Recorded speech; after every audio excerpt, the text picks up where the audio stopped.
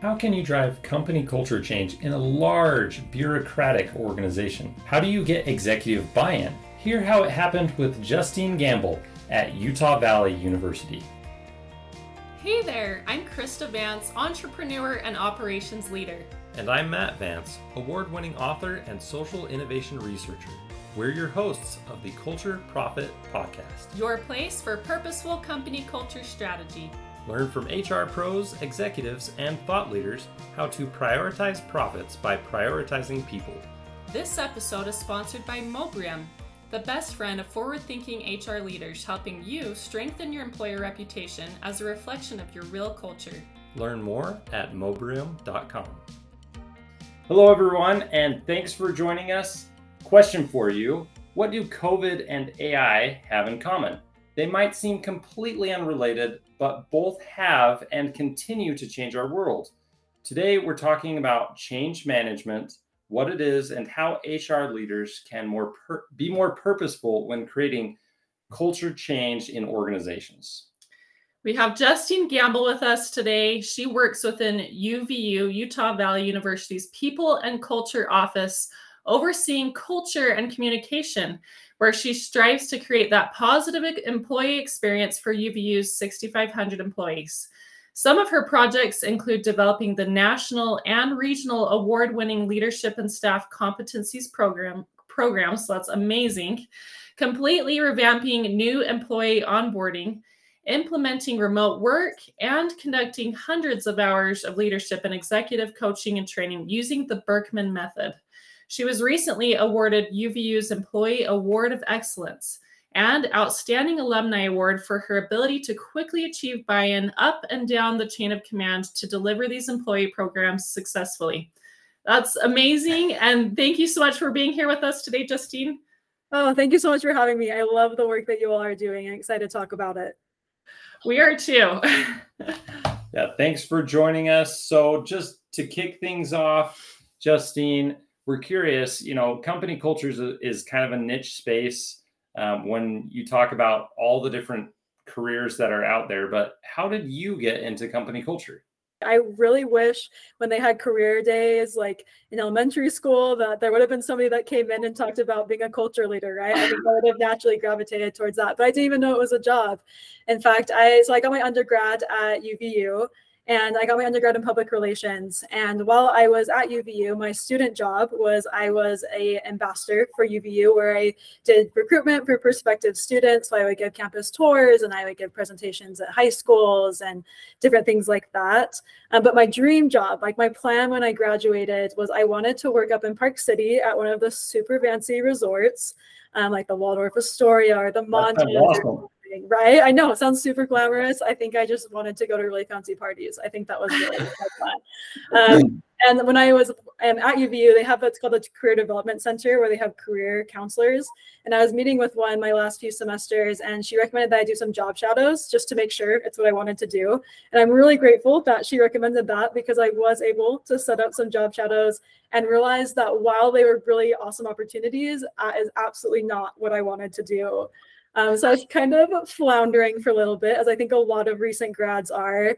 I ended up getting a part-time internship, like a temporary one at a tech company, doing some training and marketing stuff. And I really liked that. So I knew I wanted to go in that space. But my partner, he at the time actually worked at UVU and their people and culture division as an intern. And he told me when the training and development position opened up and told me to apply. So I did and got it, and really just fell into this world of just amazing impact. Again, I had never really thought about HR, people and culture work, but I was able to come into this culture within my own people and culture division that really advocated for innovation, for trust, for taking risks, for failure, and it allowed me to grow really fast within the organization and accomplish a lot of things really quickly that I'm super grateful for. And I will probably be here a long time because I absolutely love the culture work. It's pretty lucky that you got into a position like that so early on in your career, where you were given that trust, and you're obviously so reliable and have pushed yourself to the limits to achieve great things at UVU. And so that trust has been rewarded, and it's amazing. And we're going to get into that more. So you have 4 years of tenure at UVU. 2.5 years in your current role leading culture. So you've really grown. What has been the key to driving change in such a short period of time in a large organization, a university? I think universities are pretty well known for their bureaucracy. There's lots of rules, lots of policies, lots of hoops they have to jump through. And I think a big part, and I do want to give a little bit of a caveat before I dive into this and recognize like the privilege that I do have, both working at an organization that has built-in structures to implement change that I'll talk about, but also being in a position with the leaders that I have. It's really rare for especially somebody at my age to have an opportunity to institute like institutional wide change. And so while yes, like some of it's my personality and stuff, a lot of it is the leaders that I have in the organization that I work with. But I do think a lot of the principles that we'll talk about can be applied in any position and even at like a micro scale within a team versus like a whole organization. But I would say the biggest key to delivering these like really quick impactful changes and jumping through some of this bureaucracy is being able to achieve organizational buy-in from the entire organization. So from the employees on the ground, getting their buy-in and their input throughout the whole process, as well as accomplishing and achieving decision maker buy-in throughout the whole process. If you have those two things, you can really, really accomplish anything. I'm happy to dive into any aspect of that that you think would be interesting. Yeah, I actually would love to hear a little bit more about, I'm guessing it's like a survey that you have for employees and for students to gauge their buy-in along the process. That's kind of what you mentioned. So tell me a little bit about the surveying that you guys do. Yes, for sure. And so I think that the first step before we even dive into like the research feedback is like humility and recognizing that just because we are employees and we work with employees a lot, we are not like the subject matter experts and like everything that employees need or everything that employees want. And so being able to remove ourselves and get into a headspace where we're humble enough to like receive that feedback, I think is the first step.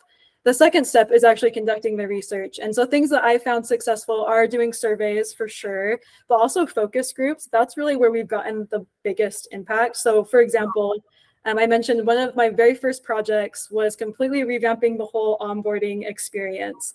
And pretty quickly, I realized that was a really big project that had a lot of pieces. And while I was a new employee at the time, and I could have said, oh, I'm a new employee, like I know what they need, I decided to put together 4 focus groups.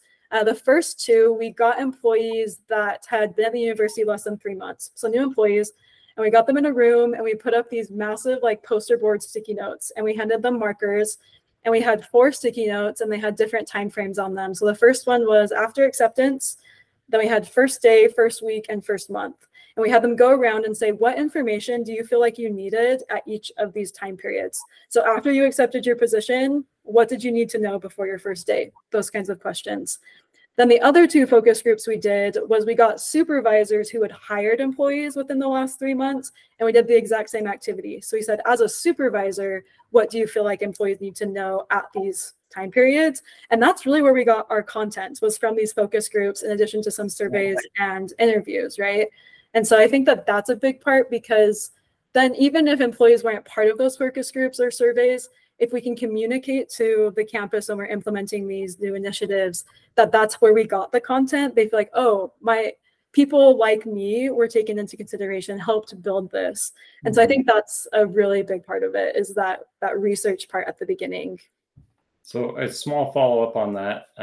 How were you able to ensure you had, like, I guess, a diverse representation from all the different departments and the different demographics as part of that focus group program? How were you able to kind of get a balanced perspective? So that's super important, right? Because onboarding for like our grounds team is gonna be very different from like our recruitment, like donation team that's like getting money for the university.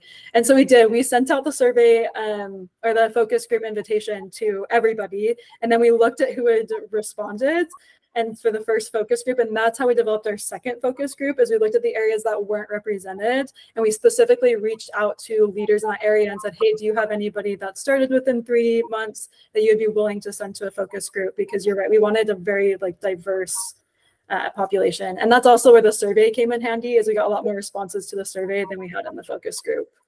I like that. And I've done focus groups as well. And I think they do provide a different I guess, depth to the feedback that you get, because you're having this human to human connection in person, or maybe it's virtual sometimes, depending on the situation. But obviously sticky notes, I mean, unless there's some program I don't know about virtual sticky notes, but I think that's something, a layer that's really good to have, is that human to human feedback opportunity. Yeah, for sure. And I think another big piece of that is not only getting their feedback at the development, but as you're building the program, right? Like it's an iterative process where you're sending it out and getting feedback at different points. And once you have the final product, you go back to the people that provided feedback and you say, hey, here's a final product, and here's how we took your feedback and your content into consideration while we were building this. That's going to immediately make them feel like an owner. They're going to become an advocate. They're going to tell their coworkers about it. They're going to tell their leaders about it. And that's going to be a good way to help it spread, because they feel like they were part of that process. That's cool. I think that's a really good way. You took initiative to communicate with these focus groups, and then the communication continued from there. So I think that was such a smart way to get buy-in from the organization as a whole. And we want to talk a little bit as well about how you've gotten buy-in from leaders and executives. And you've kind of mentioned that there's a really great culture there. But I'd love to hear just how you manage those relationships. Oh, absolutely. I feel like it really comes down to UVU's like core values, which are exceptional care, exceptional accountability, and exceptional results. And using those values to actually manage up and build strategic relationships and mutually beneficial relationships, because ultimately what can really help us build like those advocates is making our leaders' life easier, right? And so exceptional care, right? It's getting to know our leaders as a person, like not putting them on this godlike pedestal and like being super scared of them, but getting to know their likes and their dislikes and their family and their hobby, and getting to know them as a person whenever possible, right? Whenever realistic. Exceptional accountability is being the one to initiate accountability conversations. So if you have a leader that comes to you and gives you a project or 5 projects or whatever that looks like, instead of waiting for them to come back and say, hey, what's the status on that? You provide regular updates and say, hey, just want to like check in. Here's like 2 paragraphs summarizing where I'm at with these projects. Let me know if I'm heading in the right direction. And then with exceptional results, it's delivering on those results. It's being confident and competent and being able to make your supervisor or your executive or whatever that looks like, your leader's life easier by helping them reach their goals. It's aligning your projects and your priorities to their priorities and goals and helping them accomplish the things that they want to do. And so I think that is really the foundation, is the relationship. And that way it builds trust, and all of the other projects will have that trust as just kind of the foundation. That's such a great way to institutionalize managing those relationships. You were able to just list off those values like it was nothing. And so that shows like that UVU really actually has those values, and that you've not only created them, but you understand them and you use them. Yeah, I appreciate it. And obviously like every culture is gonna have like its issues, right? So I definitely don't want to be like, oh wow, UVU's like perfect in every way. Everyone 100% always does these, but I truly do feel like everyone that is there like believes in the mission of the university, believes in these values, wants to accomplish them. And when everyone's bought in like that, it does create a culture of trust, because you trust that everyone's working towards the same shared goal. And when you have that common goal, it becomes us against the problem versus like the competition of me versus you. I think that's great. And winning as a team, realizing that within the work environment that there are actual relationships, and they're different than other types of relationships that you have in other components of your life, but they are a relationship that should be acknowledged. We need to be aware of it and then manage those relationships as well, both with our peers, our team members, and our leaders as well, when we're trying to create change in an organization. So let's talk a little bit about like a specific thing that has changed within UVU. I know that sometimes, being in a similar role myself, driving company culture, sometimes you make a suggestion about changing something and they say no, because, the executive team, they have a different point of view where they can see other parts of the business in a different light. And our job in the HR space is to bubble up those things that we see from our perspective that could be valuable to the organization. So let's talk about at UVU. Tell us a success story of something that has changed. What was that thing? And just kind of tell us about it. Yeah, great question. I feel like there's almost like 3 questions within that, right? It's like, how can we help increase buy-in with executives, right? Especially when we might not see all that they do and they don't see all that we do. There's like a specific time I've been able to do that at UVU, and then there's, oh, I lost the third one, but I'll talk about those 2 for sure. Oh, and then there's also like, what do you do when they say no, right? Those are kind of like, okay, yes. So first, I would say, like, when you are trying to like implement a change and you need decision maker buy-in, and you have this relationship, ideally you have this executive advocate, you've built that foundation, really making sure to include them from the very beginning.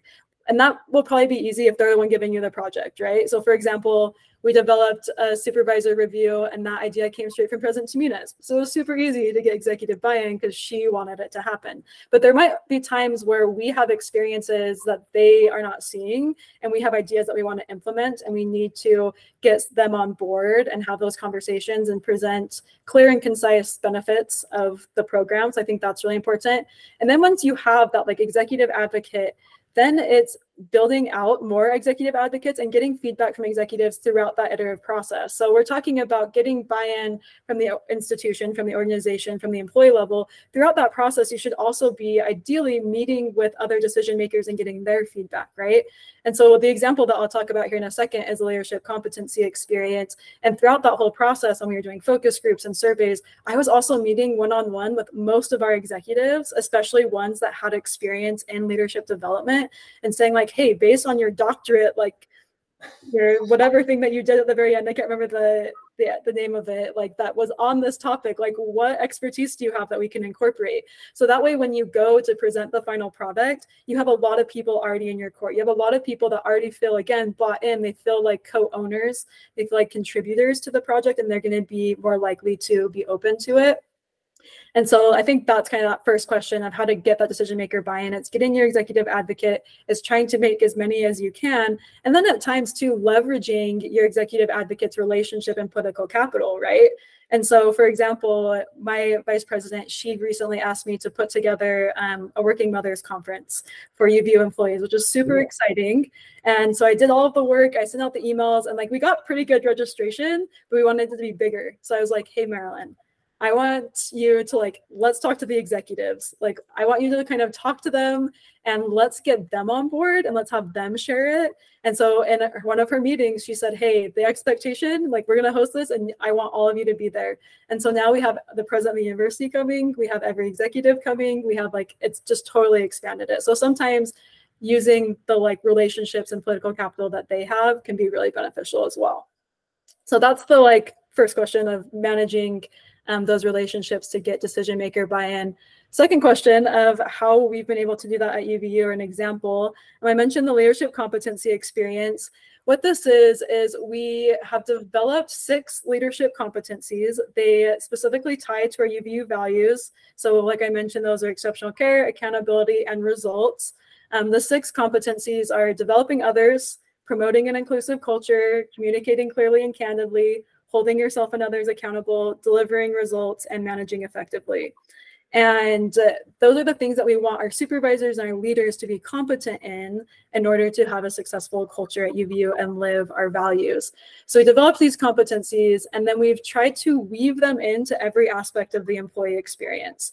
And so we have like recommended hiring questions. So when search committees are hiring for a supervisor position, they're asking questions related to these leadership competencies. So ideally, we're hiring supervisors that already have a lot of these expectations and competency. We have new supervisor orientation, and we talk about these competencies and all of the resources as part of the onboarding process.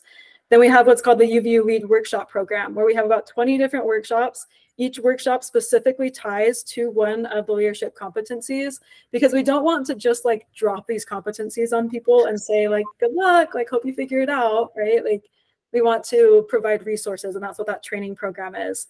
And then the feedback portion is we have the supervisor review that I mentioned earlier, where employees can anonymously evaluate their supervisor on how well they're meeting these competencies and these expectations. And based on that feedback, they're then referred back to training. So it's this continual cycle of them continually developing.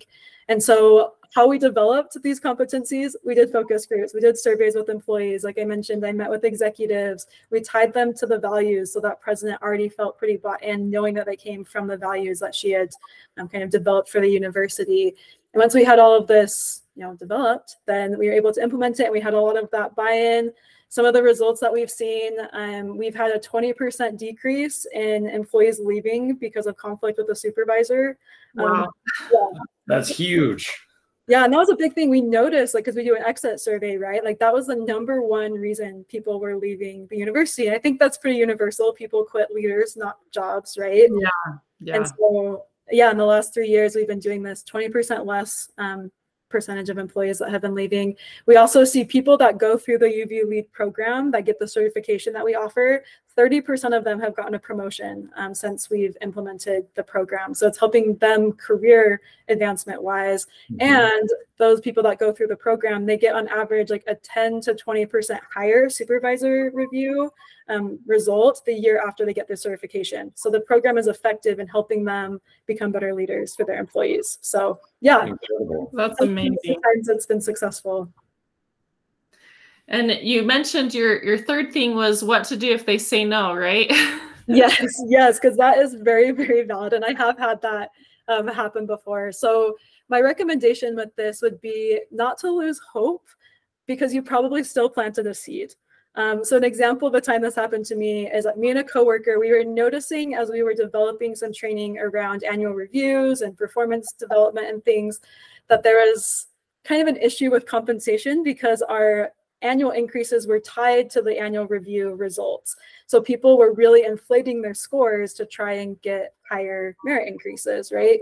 And so we did a ton of research and kind of found that for our specific situation, tying annual increases to the annual review didn't make a lot of sense. What would probably be better is to offer an annual cost of living increase and then have money set aside for like performance bonuses as people did awesome things throughout the year, right? So money would be specifically attached to like a project or a behavior or something awesome that somebody did versus just tied to their performance review.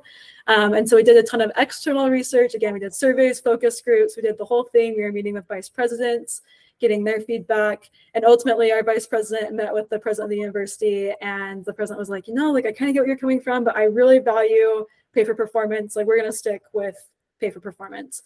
But ever since then, we've always had a really, really high cost of living increase because it helped her see the value of cost of living. So even though she didn't adopt the program or the compensation structure that we wanted her to, it planted that seed to understand the value of cost of living increases. And so it might not, again, go exactly the way that you planned, but I would say don't lose hope. It's probably still going to institute some sort of effective change. And like, keep conducting research, right? Like, keep gathering more and more data and try again next year with additional data or additional solutions or ideas. Like, don't give up on a program or an idea or a solution to a problem just because you got told no once. Right? Yeah, so I recommend. It's hard to say no to data. Matt and I totally are all about that. So Amen. I 100% agree. Data is it's a tool to help us make more informed and better decisions. I have a few comments based on what you've shared. The first is when you were talking about the Working Mothers Conference, and you were able to get some of the leadership to not only attend, but send out communications and support this event. That doesn't really cost anything other than some time, right? Like, there's no new dollars to spend for that impact that leaders can make. Leaders that are listening right now, you have a superpower of influence on people and shaping perceptions and helping create change and influence. I have a voicemail saved on my phone to this day from 2018 where a leader that I had sent me a message that was super impactful about a project that I was working on. And I still have it saved because it made such a difference to me. So, take the time to to support those initiatives that are important to the organization. Take the time to say that positive thing to your team members, to your peers, because it definitely makes a difference. Okay, so one other thought here is you talked about the leadership competencies and how they were directly connected to values. Now, company values are hugely important. In my opinion, they're the behavioral guideposts to help shape how people act in your company culture, in your workplace.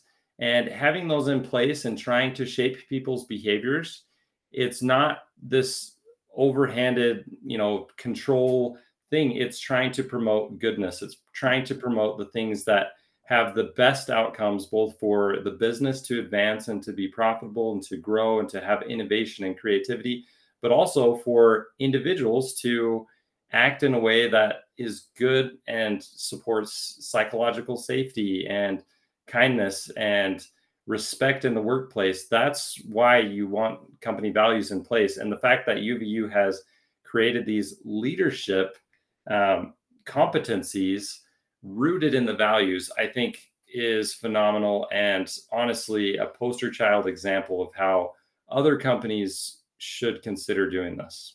Oh, well, thank you. It's been a big work in progress and a lot of people involved. I mean, even within the training program, we have 20 different facilitators from around campus. Like, there are so many people that have contributed to make it successful, and we've seen a ton of success. We were recently awarded a national and regional award for it, and it was so successful that we've actually translated it into the staff competency experience. So we have staff competencies that are pretty closely tied to the leadership competencies, and we have a workshop program, and it's what they're evaluated on in their annual review and things like that. And the goal with that too is that way we're building some career ladders as well, because if staff can be competent in these staff competencies and they're very closely tied to the leadership competencies, then they can show like it's a pretty short jump, right, between the staff and the leadership competencies. So I agree 100%. Like, these competencies are really the behaviors that we're wanting. And it also helps us know like who's ready for additional roles as well. It can help people stay in the organization and grow within the organization versus feeling like they have to leave to grow. That's amazing. We're obviously not the only ones who think that that's a great example to follow with the leadership competency program that UVU has instated, and you've won awards for it. So for everyone who's listening, this is a great, I hope you were taking notes, because there's so many actionable things that were listed here from Justine. She has so much experience for how little time she's been in her career. It's amazing. So thank you so much, Justine, for being on our podcast today. Thank you, everyone who listened. And don't forget to subscribe so you don't miss hearing the incredible insights of our guests. Thanks for being with us. Yeah, thank you for having me. It was awesome. Thanks for tuning in to the Culture Profit podcast and for being a part of our journey to prove that putting people first is best for business. Today's episode was sponsored by Mobrium. Want to get more employee reviews and streamline your employer reputation? Visit Mobrium.com. Now go find one way to prioritize your people and watch your profits grow.